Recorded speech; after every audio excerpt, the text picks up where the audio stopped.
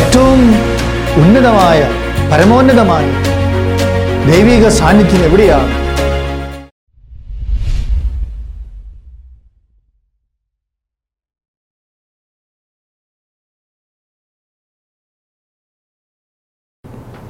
ഈശോമിശിഹായ്ക്ക് സ്തുതിയായിരിക്കട്ടെ.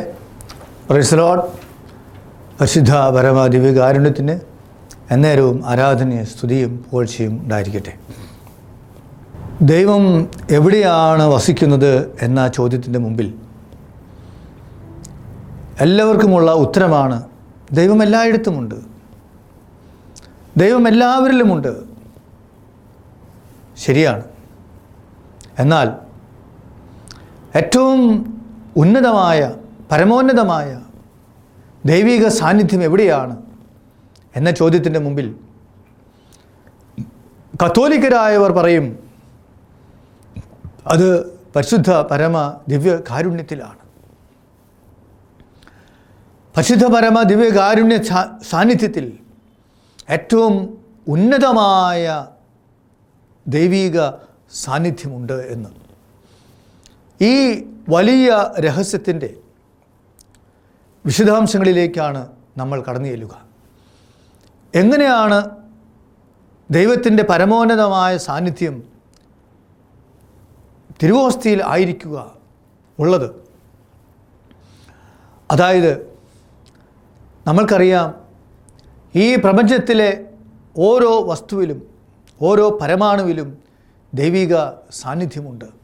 കാരണം എല്ലാം ദൈവത്തിൻ്റെ ഭാഗമാണ്. ദൈവം സൃഷ്ടിച്ചതാണ്. അരൂപിയായ ദൈവം ആരാണെന്നും എങ്ങനെയാണെന്നും ഒക്കെ അറിയാൻ സാധിക്കുന്ന വലിയ യാഥാർത്ഥ്യമാണ് ഈ പ്രപഞ്ചം.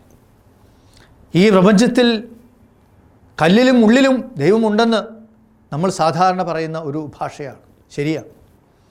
ഈ പ്രപഞ്ചത്തിലെ ഓരോ മണൽത്തരിയിലും ദൈവത്തിൻ്റെ സാന്നിധ്യമുണ്ട്. ഈ നക്ഷത്ര ലോകത്ത്, ഗാലക്സികളുടെ ലോകത്ത് ദൈവിക സാന്നിധ്യമുണ്ട്. എങ്ങനെ? പ്രപഞ്ചത്തിലെ എല്ലാ യാഥാർത്ഥ്യങ്ങളും മനോഹരമാണ്, സുന്ദരമാണ്. അത് ദൈവത്തിൻ്റെ സൗന്ദര്യമാണ്. അതുപോലെ എല്ലാറ്റിലും ജീവനുണ്ട്. ജീവനില്ലാത്ത വസ്തുക്കളെന്ന് നമ്മൾ വിധി എഴുതിയാലും ആ വസ്തുക്കളിലും ജീവനുണ്ടെന്ന് ശാസ്ത്രം തെളിയിച്ചിട്ടുണ്ട്. ഓരോ സെല്ലിലും ഓരോ പരമാണുവിലും ഇലക്ട്രോണും പ്രോട്ടോണും ഉണ്ട്.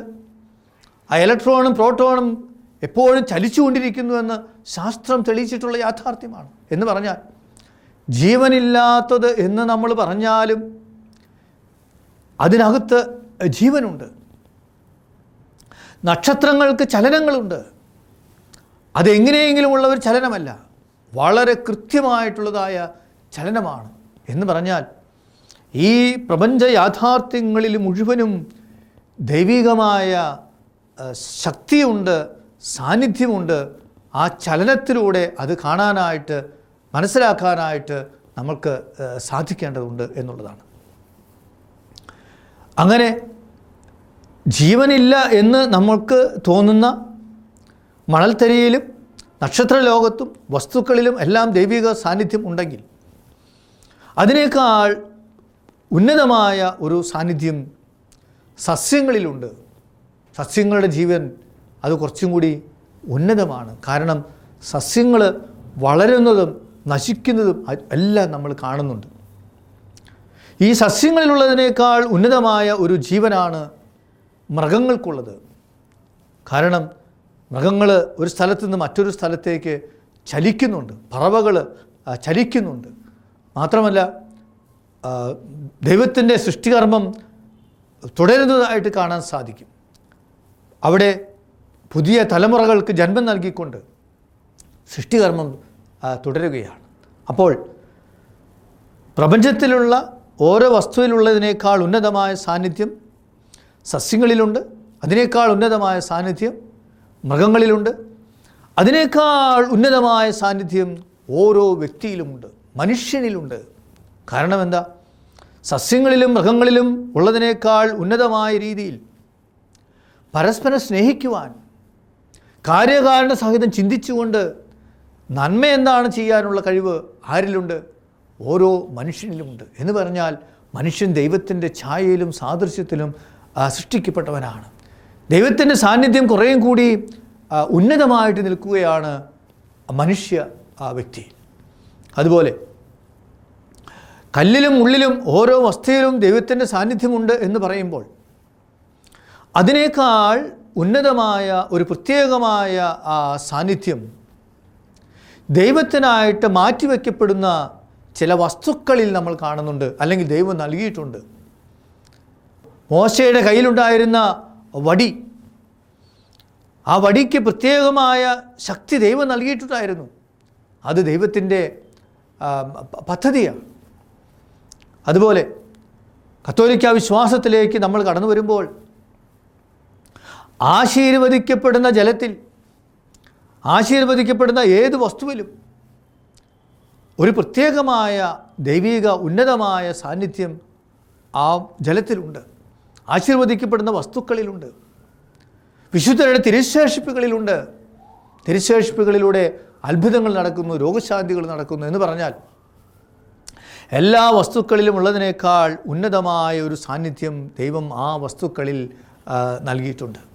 അതുപോലെ എല്ലാവരിലും ഓരോ വ്യക്തിയിലും ദൈവത്തിൻ്റെ സാന്നിധ്യമുണ്ടെങ്കിലും ദൈവത്തിനായിട്ട് സമർപ്പിക്കപ്പെട്ടവർക്ക്, ദൈവത്തിനായിട്ട് മാറ്റിവെക്കപ്പെട്ടവർക്ക് ഒരു പ്രത്യേകമായ ഉന്നതമായ സാന്നിധ്യമുണ്ട്.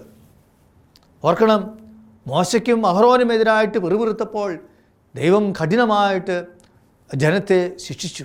അതെ, ദൈവത്തിനായിട്ട് സമർപ്പിക്കപ്പെടുന്ന ഓരോ വ്യക്തിയിലും, സന്യസ്തരിൽ, അഭിഷിക്തരിൽ, പുരോഹിതരിൽ ദൈവം തൻ്റെ പ്രത്യേകമായ ഉന്നതമായ ഒരു സാന്നിധ്യം നൽകുന്നുണ്ട്.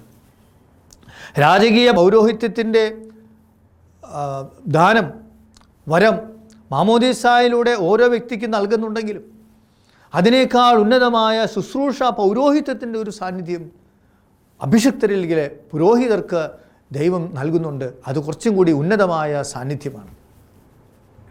അതുപോലെ തന്നെ എല്ലാ സ്ഥലത്തും ദൈവിക സാന്നിധ്യമുണ്ടെങ്കിലും ദൈവത്തിനായിട്ട് മാറ്റിവെക്കപ്പെടുന്ന ചില സ്ഥലങ്ങളിൽ ദൈവം തൻ്റെ സാന്നിധ്യം പ്രത്യേകമായി ഉന്നതമായിട്ട് നൽകുന്നുണ്ട്. ദൈവം മോശസിന് പ്രത്യക്ഷപ്പെട്ടപ്പോൾ മോശയോട് എന്താ പറഞ്ഞത്? നീ നിൻ്റെ ചെരുപ്പുകൾ അഴിച്ചു മാറ്റുക, നീ നിൽക്കുന്ന സ്ഥലം പരിശുദ്ധമാണ്. ആ സ്ഥലം പരിശുദ്ധമാണ്. അതുപോലെ സീനായ് മലയിൽ ദൈവം ഇസ്രായേൽ ജനത്തിന് പ്രത്യക്ഷപ്പെട്ടപ്പോൾ ആ സീനായ് മലയെ വേണ്ട രീതിയിലുള്ള ഒരുക്കങ്ങളില്ലാതെ സമീപിച്ചു പോകരുത്. ദൈവത്തിൻ്റെ പ്രത്യേകമായ സാന്നിധ്യം ദൈവം അവിടെ നൽകി. സമാഗമ കൂടാരത്തിൽ ദൈവം തൻ്റെ പ്രത്യേകമായ സാന്നിധ്യം നൽകി. അതുപോലെ ദൈവത്തിൻ്റെ പ്രത്യേകമായ സാന്നിധ്യം കൂടിയായിരുന്നു മരുഭൂമിയിലൂടെ ദൈവം ഇസ്രായേൽ ജനത്തെ നയിച്ചപ്പോൾ പകൽ സമയത്തെ മേഘം, രാത്രികാലങ്ങളിലെ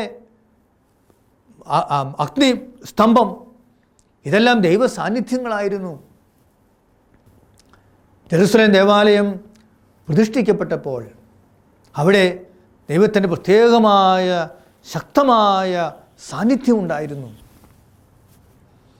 അപ്പോൾ ദൈവത്തിനായിട്ട് പ്രതിഷ്ഠിക്കപ്പെടുന്ന സ്ഥലങ്ങളിൽ ദൈവം മറ്റു സ്ഥലങ്ങളിൽ നിന്നും വ്യത്യസ്തമായ ഉന്നതമായ ഒരു സാന്നിധ്യം നൽകുന്നുണ്ട്. അപ്പോൾ പ്രപഞ്ചത്തിൽ ദൈവിക സാന്നിധ്യമുണ്ടെങ്കിലും ഉന്നതമായ ഒരു പ്രത്യേകമായ സാന്നിധ്യം സമാഗമ കൂടാരത്തിലെന്ന പോലെ ഓരോ ദേവാലയത്തിലും ദൈവം നൽകുന്നുണ്ട്. ആ ദേവാലയത്തിലെ മദ്ബഹ അത് സ്വർഗത്തിൻ്റെ പ്രതീകമാണ്. സ്വർഗമാണ് മദ്ബഹ. ദേവാലയത്തിലുള്ള ദൈവിക സാന്നിധ്യത്തെ കുറച്ചും കൂടി ദൈവം തന്നെ ഉന്നതമാക്കുകയാണ് ആ മദ്ബഹായിലൂടെ. അതുപോലെ ബലിപീഠത്തിൽ ഉന്നതമായൊരു സാന്നിധ്യമുണ്ട്. ആ ബലിപീഠം ഗാഗുൽത്തായാണ്. അതുപോലെ തന്നെ ഉത്ഥാനം ചെയ്ത ഈശോയുടെ സാന്നിധ്യമാണ്. അത് ദൈവത്തിൻ്റെ സിംഹാസനമാണ്.